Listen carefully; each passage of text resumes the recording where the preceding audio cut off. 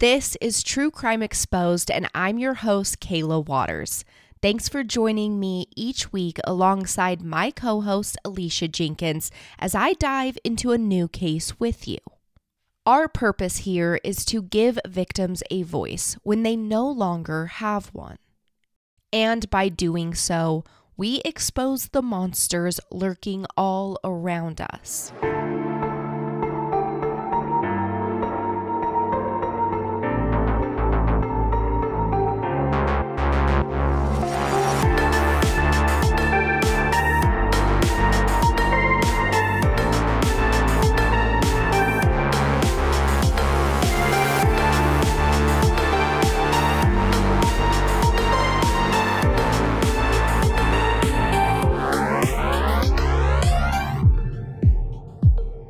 Welcome back, everyone. I'm going to warn you right from the top that today's episode is a tough one. When you hear the word mother, the typical thought would be someone nurturing, someone loving, someone who would lay down their own life to protect their children. So it's shocking to us when mothers in our society are not that way, when instead they are the ones causing harm to their children. When a mother neglects and abuses her children, it is hard for me to swallow. These stories eat me up because I truly just don't understand it. Those babies you have are the easiest thing in the world to love, from my point of view. So how is it that some mothers can turn out so evil? And those poor children are born to the monsters who will hurt them. You're probably not ready for it, but let's get into today's case. On August 30th, 2012, Gabrielle Blair would witness her own mother's wrath go from abusive to deadly. Gabrielle is also known as Gabby, and at this time in 2012, she was around 14 years old. She was the oldest child of Michelle Blair's 4 children. Michelle Angela Blair was born on May 10, 1979, making her 44 years old today in 2023. Back in 2012, when she started murdering her own children, she was just 33 years old. Her oldest children were Gabrielle and Stoni. These 2 daughters of hers, who were 2 years apart in age, shared the same father, and Michelle then went on to have her 2 sons with another man. Their oldest son was named Stephen. So Gabby and Stoni's dad is Alexander Dorsey, and then Stephen and the younger son's dad is Stephen Barry. So son Stephen is named after dad Stephen. The dad is just Steven, and then son Stephen is Stephen. And I'm not sure what went down in Michelle and Dad Stephen's relationship that brought it to an end, but I gather that it was a volatile ending. Gabby recalls in the Evil Lives Here documentary titled I Made It Out Alive that her mom and Dad Stephen were continually at each other's throats. And then something else that showed me the narrative that this was a bad ending was the tattoo that Michelle toted. First, she has a tattoo on the front of her right arm that reads, "Property of Stephen always, Gabrielle, Stoni, Stephen, and Matthew." So I think that's Stephen, the dad, and then she added her kids' names after that. Don't love the property of, but whatever, that's fine. And then she also has a tattoo on the left side of her neck that reads Stephen. And this is referencing Dad Stephen because it's his spelling, Steven. And then that tattoo is actually crossed out with a tattoo line. And next to this, there is another tattoo that reads Trust No One. So that gives you the idea that like their relationship didn't end very good because she crossed out his name on her neck and put Trust No One and then put Trust No One instead. Oh my gosh. Okay. So that was just kind of funny. That's a tattoo that you might regret. That is definitely a tattoo you would regret, clearly. But instead of just getting it covered up, she wanted it shown that it was crossed out with a trust no one. Oh my gosh. So it looks like Stephen really pissed Michelle off, but who knows what he did, because Michelle was just an angry person overall. And once both fathers of her children were out of the picture, she directed that anger and hatred towards her children. They were her new target. The fathers of the children stopped coming around, and Michelle gained full control. Once she was single, Michelle worked a few odd jobs before just quitting and living off of the government and help from family and friends. Gabby remembers her mom using all of their money for alcohol and drugs, leaving the children with no food to eat at home. They ate canned potatoes often, for breakfast and for dinner. Gabby said during her interview on Evil Lives Here that she can't even look at a can of potatoes anymore because they were so awful to eat. Oh. Gabby also would try to share her ration of potatoes with her younger siblings because when they would cry out that they were still hungry, Michelle would become irate, telling them to stop being greedy. At this time in their life, when all the children were younger, they were being severely neglected. They were malnourished and they were underweight, but no one noticed, not even at school, where Gabby would literally eat the leftovers on other students' tray if they hadn't finished their food. But no one's taking notice that these kids are being neglected, so nothing happens. Michelle had never been a warm and comforting mother. Gabby had this realization that she would never get the love from her mom that she needed when she had an awful nightmare. Little Gabby had dreamed that her mom had died in this dream and it scared her, so she woke up crying and she went to make sure that her mom was okay. And when Gabby woke Michelle up, Michelle was pissed. She told Gabby to go back to sleep, to stop crying. She didn't care about the dream. And Gabby didn't know what she was expecting because her mom had barely ever showed any of the kids affection. At most, they would maybe get a kiss goodnight. But it was this night that she realized that she could not ever turn to her mom for comfort. So she started reading books like crazy, and she used those to cope. And while the 4 children were living in misery, they also didn't know any different, and they did believe that their childhood was normal. Happier childhoods that they would see on TV seemed like a far-off fantasy. Gabby even had the impression that strangers who were nice in public were also aggressive and mean at home, because this is the example that she saw Michelle present. To their neighbors and others in the community, Michelle was kind and giving and likable, but behind closed doors, she was filled with rage. So it was as the children started getting older that Michelle's neglect and abuse worsened and turned physical. First, she started making them do wall sits for like upwards of an hour, and then eventually she was hitting them with curling irons, with extension cords, with belt buckles. Michelle would have her children bend over and touch their toes while she hit them with cords and belts on their back. And she did aim for this area on purpose. She never gave them bruises or cuts on their arms or their legs or their face where people at school or outside might see them. In the Evil Lives Here documentary, Gabby broke my heart when she said that she used to think that the scars on her face were ugly, and she got these scars like from her mom. And I thought that was sad. And she said she was like self-conscious of them, but eventually learned to look past them, and she barely notices them anymore. I thought she didn't do stuff on her face. She didn't, but like eventually it all gets worse. So at this time, she didn't. Oh. Okay. But eventually they get pulled out of school, like Gabby's out of school, and things just worsen. At this time she didn't, but later on she does. And Gabby's scars were not ugly. She's beautiful, and it shows really what a strong girl she had to be for her entire life. One scar on her eyebrow came from being hit by a 2x4, like a wood block. And then another scar is on her lip from a toy that was thrown at her. A scar above her right elbow came from being burned by scalding hot water that her mom had thrown on her. And then her back, it's 75% covered in scars that came from iron burns.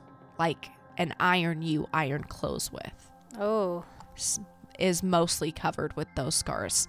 So just her scars tell you like they were severely abused. Gabby also lost a tooth due to her mother's abuse. One day while they were in the bathroom, Michelle picked up a curling iron and hit Gabby in the mouth with it. Her tooth had broken off and into her mouth. It became really bloody, and Gabby says that immediately Michelle's demeanor had changed. She started apologizing, but she says that she tells Gabby that she needs to tell everybody that she was playing rough with her little brother and that he got her in the face with a toy. And Gabby recalls that this was the first time Michelle had hit her in the face. And that's why she thinks her mom was so panicked, because now somebody would see that something did happen. So they came up with this story that Gabby was playing with her little brother. And then she also had to tell people that she didn't want her tooth fixed at the dentist because she thought it was unique. Because Michelle did not want to take her kids to the dentist or the doctor, of course, because she feared that all these scars and bruises would be noticed, and she didn't want Child Protective Services being called on her. Okay. Now we come to August 30th, 2012, and this is the first time that Gabby realizes her life is in danger under the care of her mom. A week or so earlier, Gabby and Michelle had caught the youngest son playing with two little army dolls. Michelle thought these dolls looked to be in a compromising position, meaning she thought that there was some sexual innuendo behind what her youngest son was doing. And this set Michelle off. She starts asking her youngest son if he was being taught that by someone and if someone was doing that to him. And while he said no at first, he eventually said yes, but simply because Michelle would not let it go. She berated him until he agreed that this had happened to him. So Michelle became obsessed with this idea that her youngest son was being sexually abused. And then Michelle's obsession focused on who did this to him. And she started to blame his older brother, Stephen, who was 9 years old at this time. The youngest son was about 6 years old.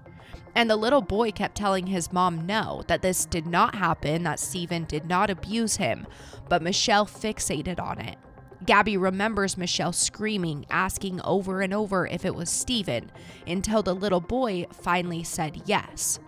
There is no evidence that this ever actually happened, although Michelle sticks to her claims that her older children abused their youngest brother sexually and by urinating on him. She uses this as her justification for abusing them so badly. But Gabby never saw any of this happen, and she believes that her youngest brother was just scared of their mom and finally agreed to what she was questioning him about over and over just to please her.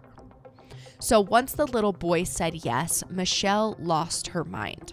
Gabby remembers her going upstairs to grab an extension cord that she then wrapped around 9-year-old Stephen's neck, using it to fling him over her shoulder onto her back, and then she walked upstairs and put Stephen into the master bedroom. Over the next week, Michelle kept Stephen isolated from his siblings, and she tortured her young son. Gabby recalls Stephen having trash bags over his head. He wasn't allowed to eat anything, and that Stephen had endured so much blunt force trauma to his head that it was starting to look misshapen.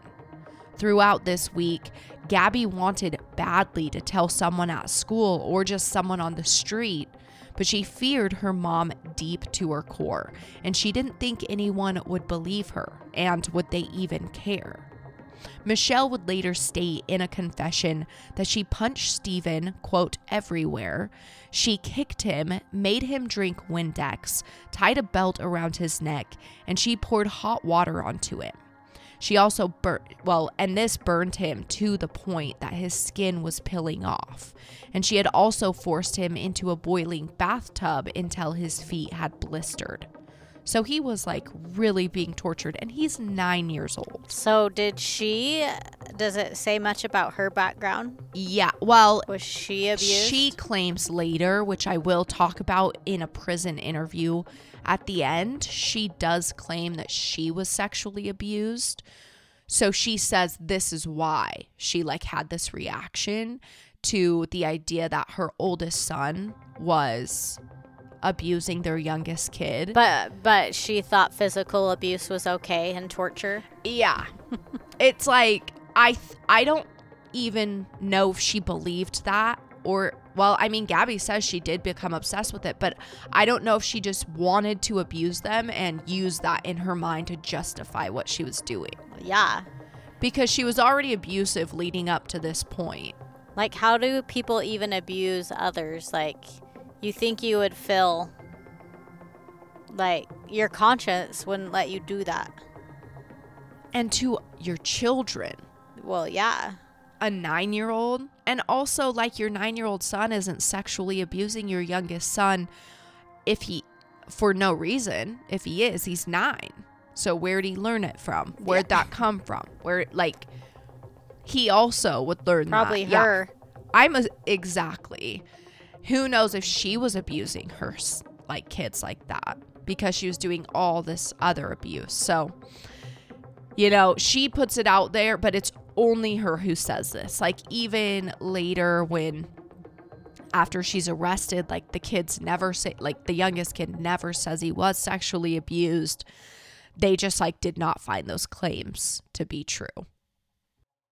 So while Gabby struggled with what she should do, her mom called her into the kitchen one night, telling her that she believes Stephen had learned his lesson and she is going to stop punishing him.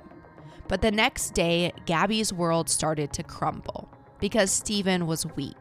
Michelle called Gabby into the master bedroom where Stephen was lying on the floor, and Michelle told Gabby to say goodbye to her brother.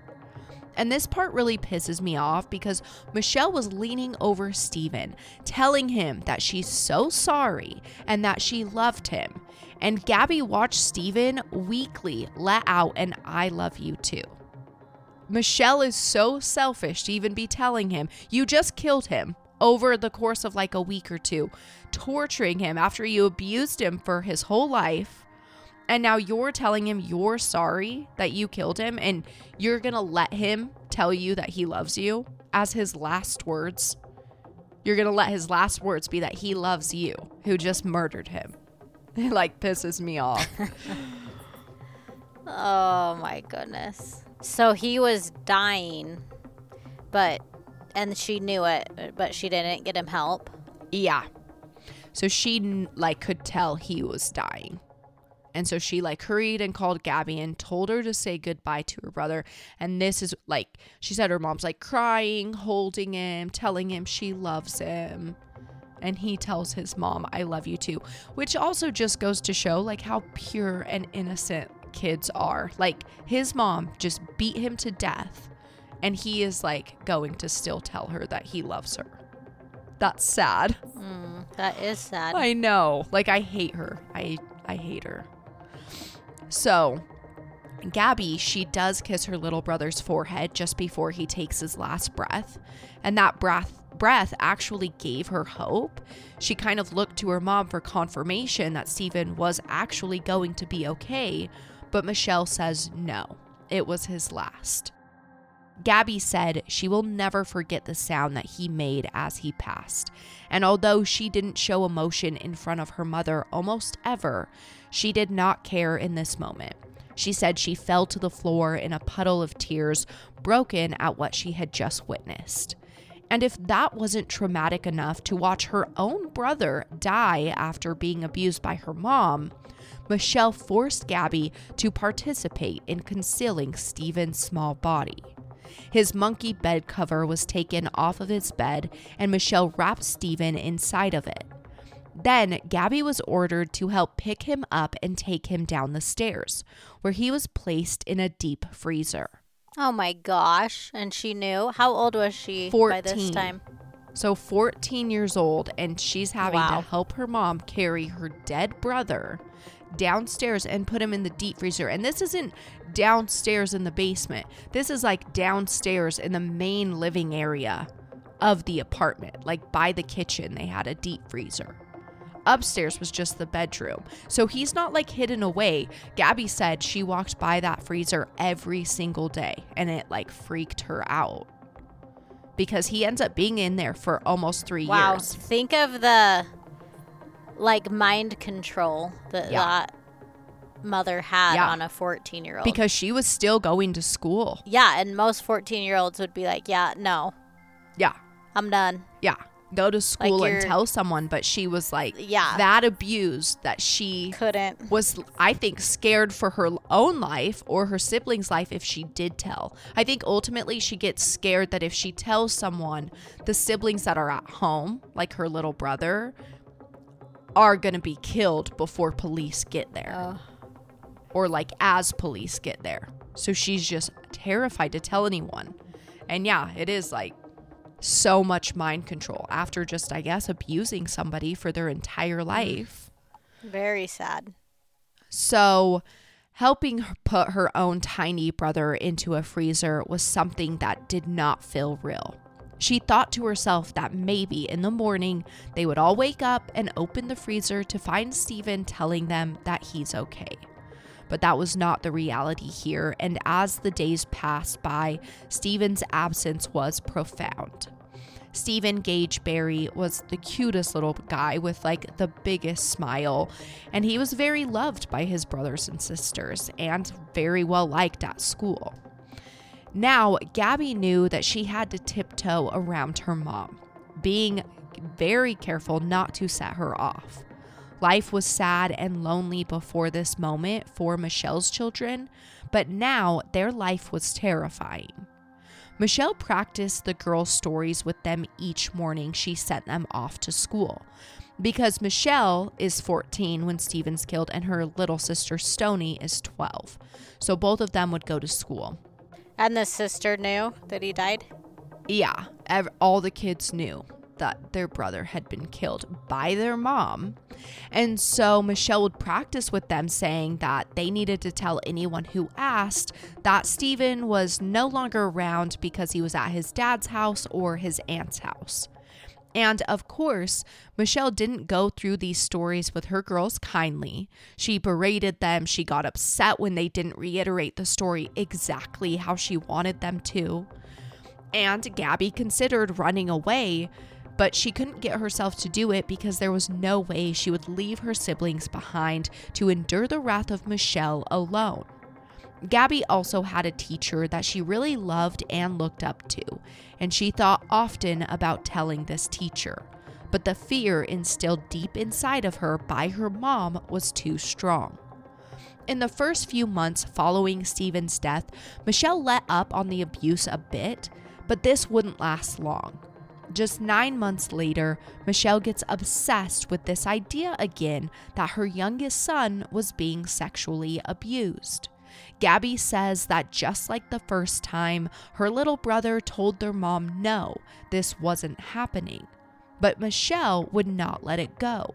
She asked her son over and over again if it was his older sister Stoni that had been abusing him this way.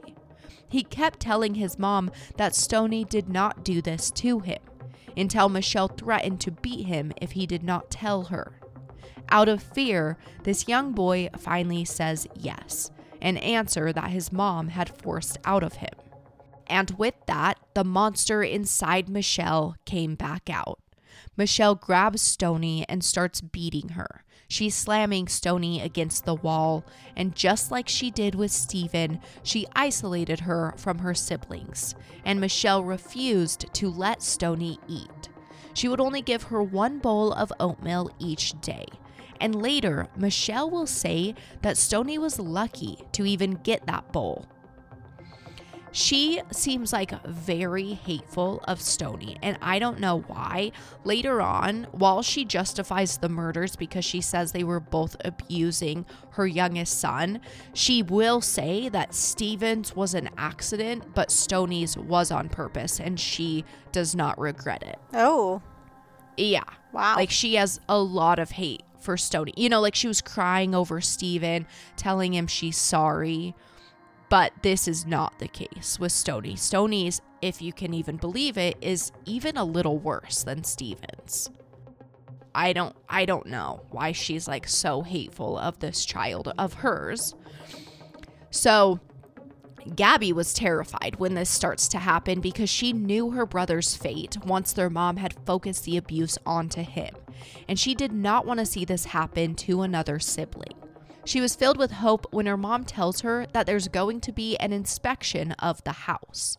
The inspection is happening because Child Protective Services had been called on Michelle, and they were involved 2 different times. In fact, it's reported that the abuse allegations were substantiated, meaning that CPS did find Michelle to be abusing her children, but she was allowed to retain custody. Does it say who called on her? I know one of the times after Stoni's death is by one of Stoni's teachers. Oh. But I don't know who called on her this time before Stoni is killed. Yeah. So they found abuse, but they just probably made a safety plan to keep them reunited with the parents. Yeah. Like, you substantiated the abuse. And this lady has a dead body in her freezer. Like, these and then you just let the kid stay there. That do let him stay. If something happens to the kid, they should be prosecuted. I know. It's like in the Gabriel Hernandez. Yeah. That's his name, right? Yeah. Where it's like they knew he was being abused and they let him stay, and then he ended up being murdered. Yep. But they got him, right? I actually think that those social workers went to court, but they lost their jobs and they went to court, but then I don't think they actually got found guilty. I think. I could be dead wrong. I haven't looked into that story for a long time because I watched the first episode of that documentary years ago and I bawled the entire time, and then I couldn't move on. I couldn't watch any more of it. I mean, it's sad because it's not just the social worker's fault. Yeah, it's like a whole which system. Is true. Like, obviously people are in the system right? hoping to do a good job. I'm sure they go into it wanting to help. Most of them. Yeah. There's like not enough places to like take them out of the home to put them somewhere. There's also attorneys that the attorney generals that work with and decide and make the call. Yeah. It's the entire system. Yep. Is just broken. Yep.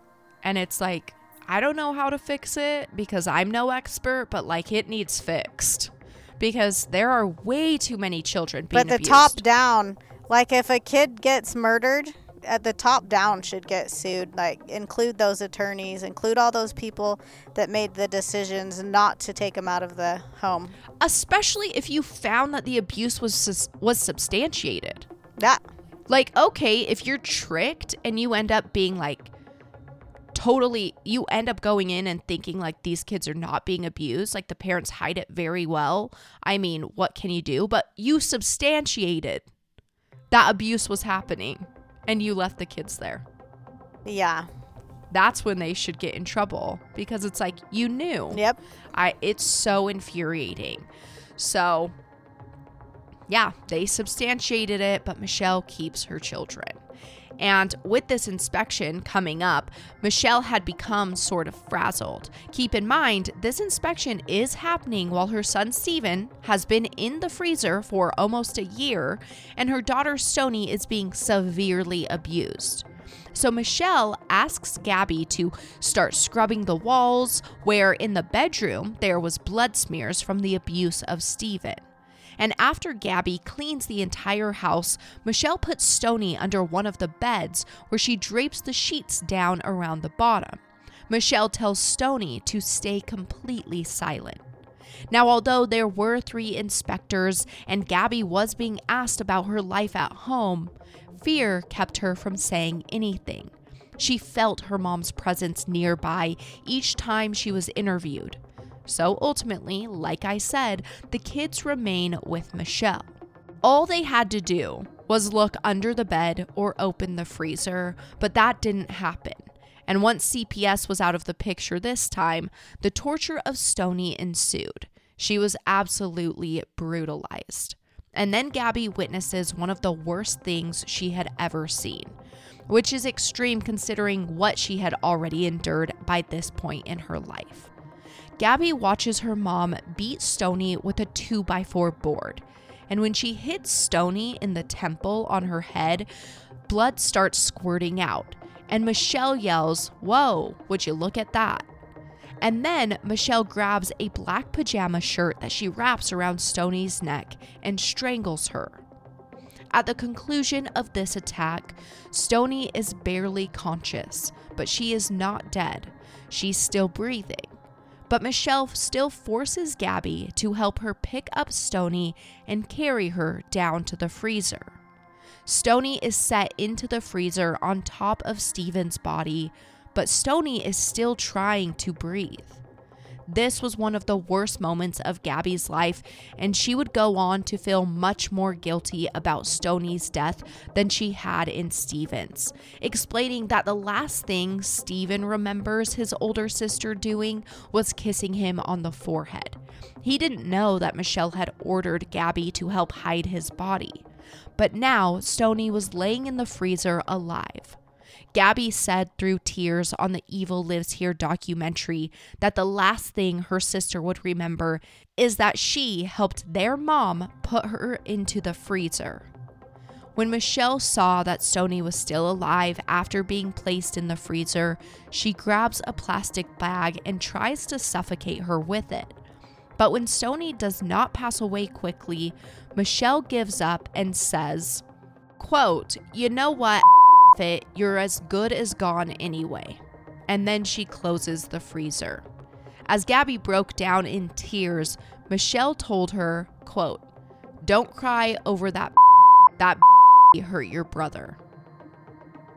And then Michelle just left Stoni there, alone, to die inside the freezer. Wow. And she was still 14, or is she 15 now?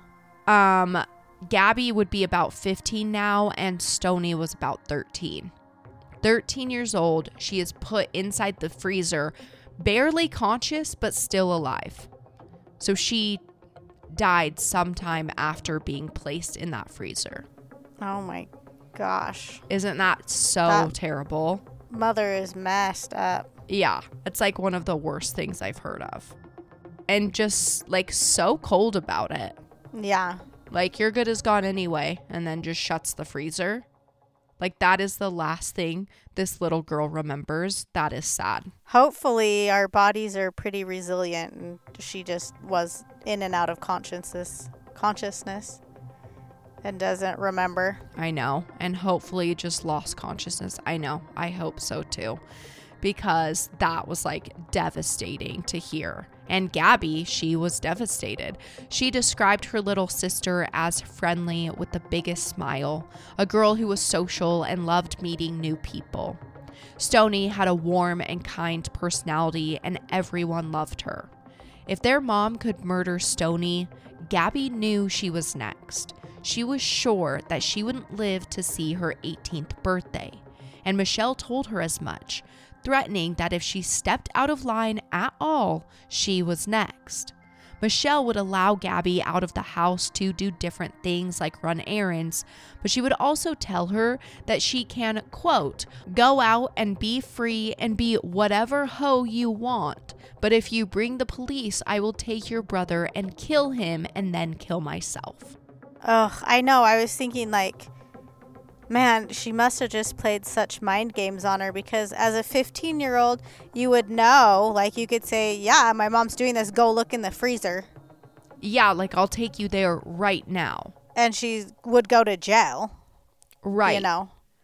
So it's sad that she had such fear that she couldn't really see what would really happen, you know?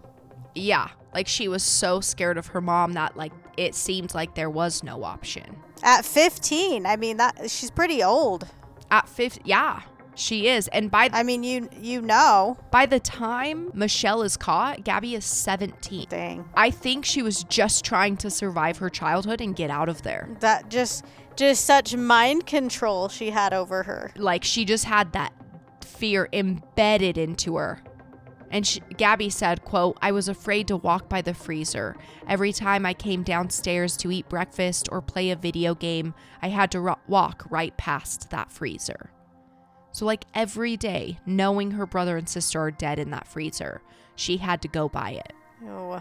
And after Stoni passed away, she was obviously no longer attending school. Stoni wasn't.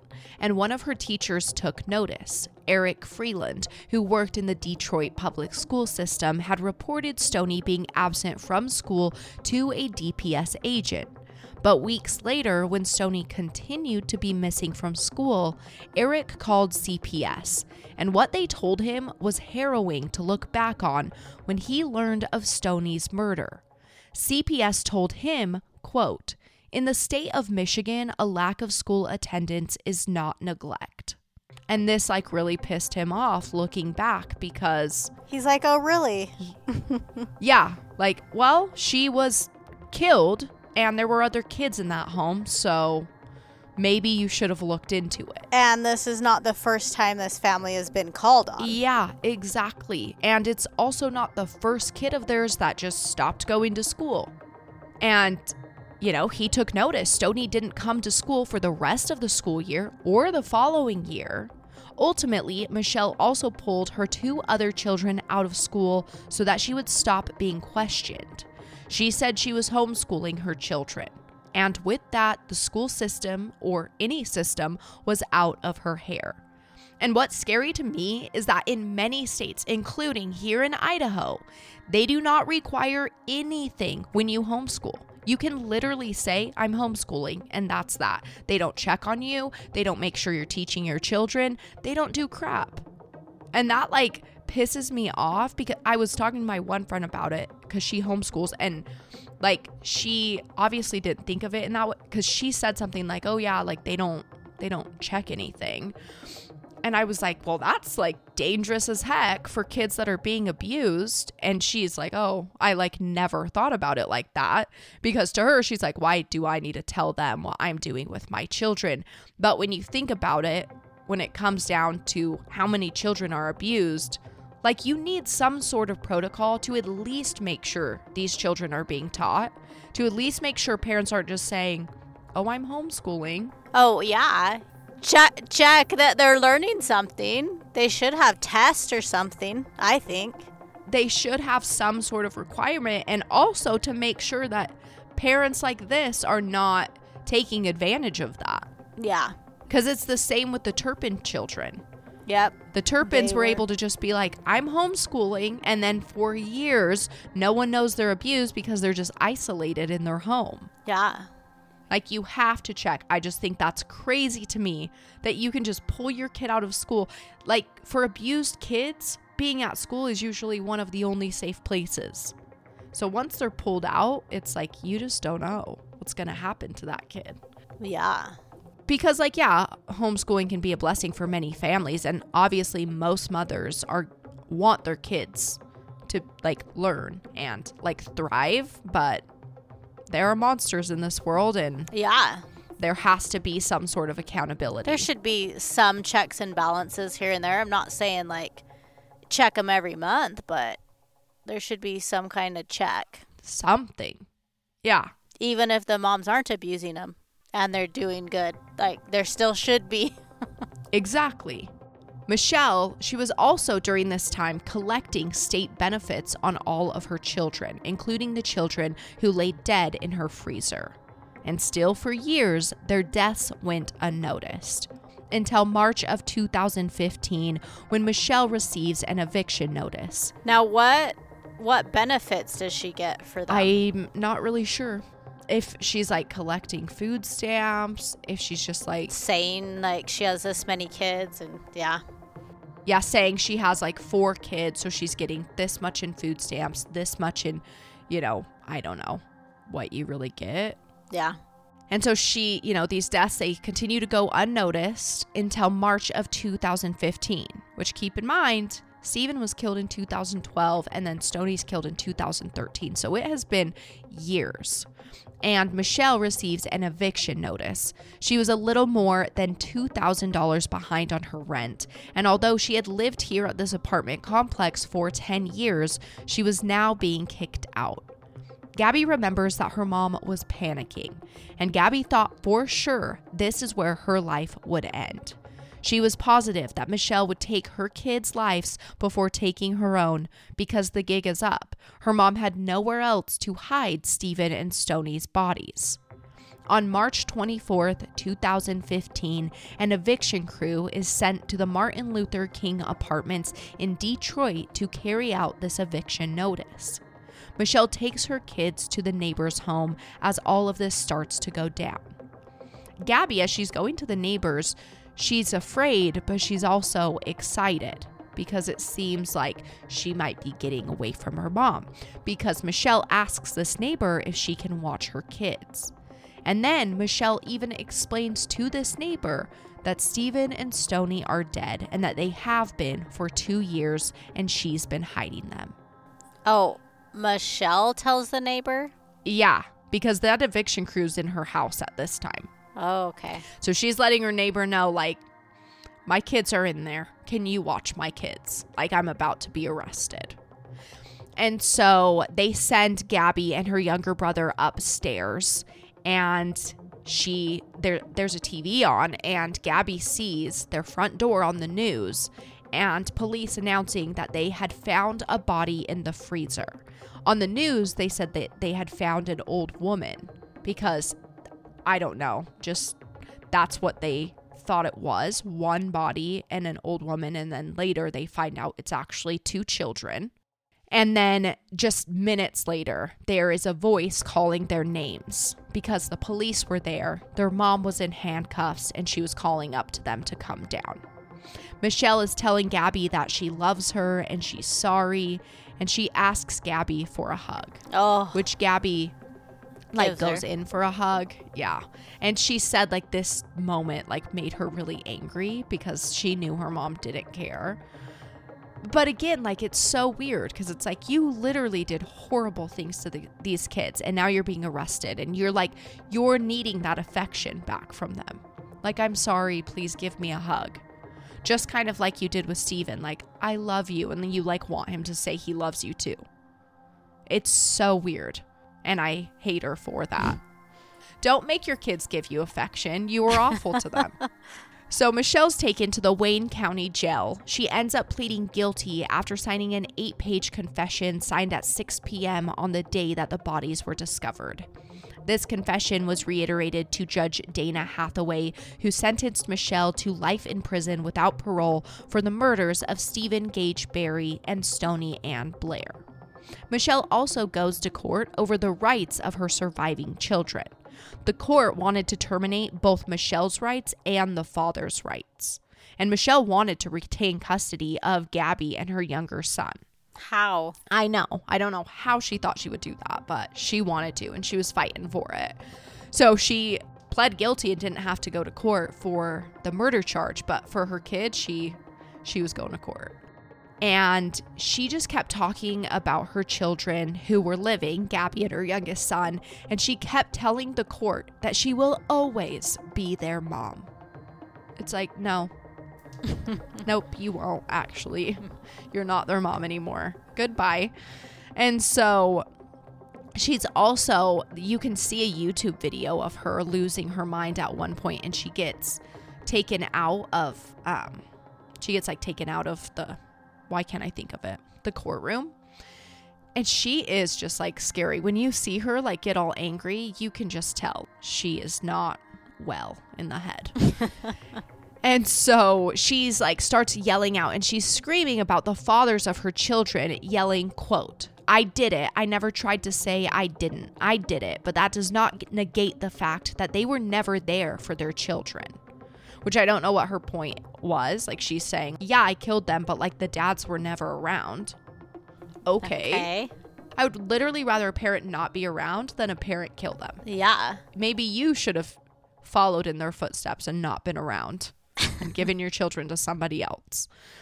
So ultimately, the rights of all parents were terminated, Michelle's and the father's, and Gabby moved in with her great aunt, and then her other aunt adopted her youngest brother. So they were able to stay in close contact, I think. And she would see her mom on the news when she was at her aunt's house, and she felt disgusted and embarrassed that that is what she came from. She said her mom always justified the murders, saying that if she had the chance, she would do it again.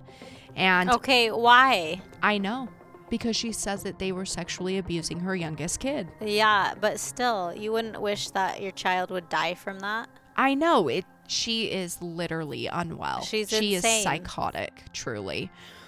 And at first, Gabby wanted her mom to have the death penalty, but she decided that that would be murder. She decided that that would be mercy, because she wanted her mom to live thinking of everything she had done and live with that pain. And Gabby had a lot of survivor's guilt. Like, she felt guilty for surviving because she figured her whole life that by the time she turned 18, she would also be in that freezer. And she did feel like she should have died with them. I think she also feels a lot of guilt because she had to help her mom put them in there. Watched it happen. Yeah. And so that was like really hard for her to go through. And then, like I mentioned earlier, there was a prison interview by True Crime Daily.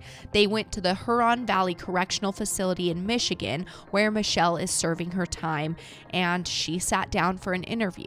She said that she was sexually abused as a kid and that she told her mother, and her mother had said to her, "What do you want me to do about it?" And then Michelle said she had to go back to her room and she had to, quote, sit there and look stupid. Then she also said that she had to watch her mom still have that person as a friend, and her mom kept that person coming in and out of their house. Michelle says that she doesn't stand for people that touch and molest kids. But she likes people that kills them. She thinks that's okay. Yeah. It's just such a weird morals. Like, you shouldn't sexually abuse, but, I mean, if I'm going to murder him, that's okay. No, that doesn't make sense, Michelle. And she claims, like, that she always talked to her kids about it, so they definitely knew it's something they shouldn't be doing. Which, guess what? They probably weren't doing because they were really scared of you. Yeah. And your son literally told you no both times you asked him about each sibling, and you forced him to say yes. And Michelle ultimately in this interview says, quote, "I don't care what anybody think. She had to go, period." Talking about Stoni. So Gabby was still to this day is angry at her mom, but she says that she doesn't have the unbridled rage that she used to have. She said that knowing her mom won't be out of prison ever is some sort of closure.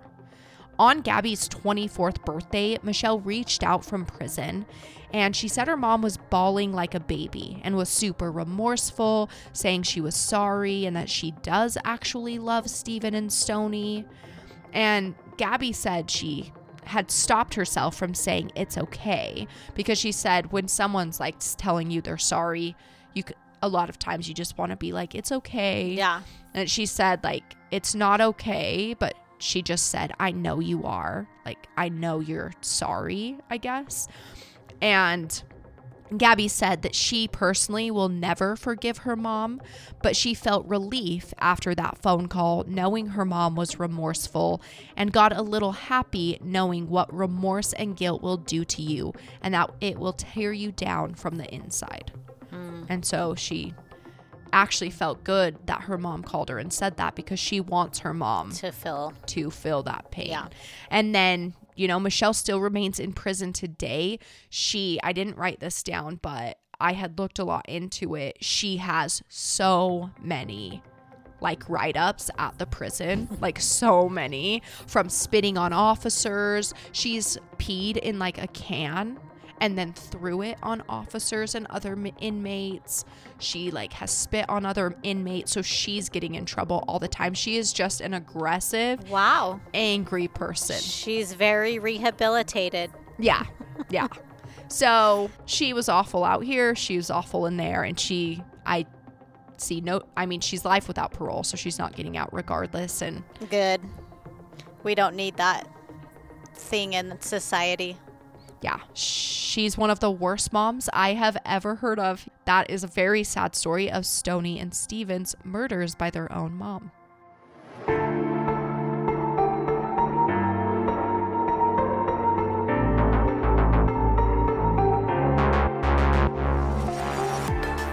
Thanks for listening. We love and appreciate each and every one of you. And if you could share our podcast with your friends and family, we would highly appreciate it. We'll see you next week.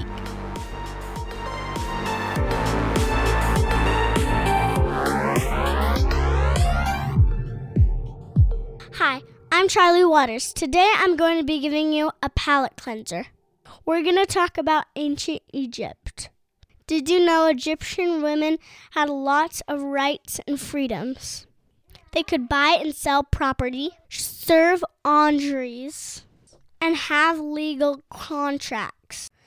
They didn't really work outside the home, but when they did, they got equal pay. They also had the right to divorce and remarry. Bye. Have a great day. After listening to this episode, I encourage all of you to visit preventchildabuse.org. There you can find the organization Prevent Child Abuse America, where they are working hard to make sure that all children grow up in loving and safe homes. On their website, you can find how to donate, how to volunteer your time, and how to support them. You can also see what they do, where they work, and who they are and what they stand for. Any organization that is fighting against child abuse, I support, and I highly encourage you all to do the same.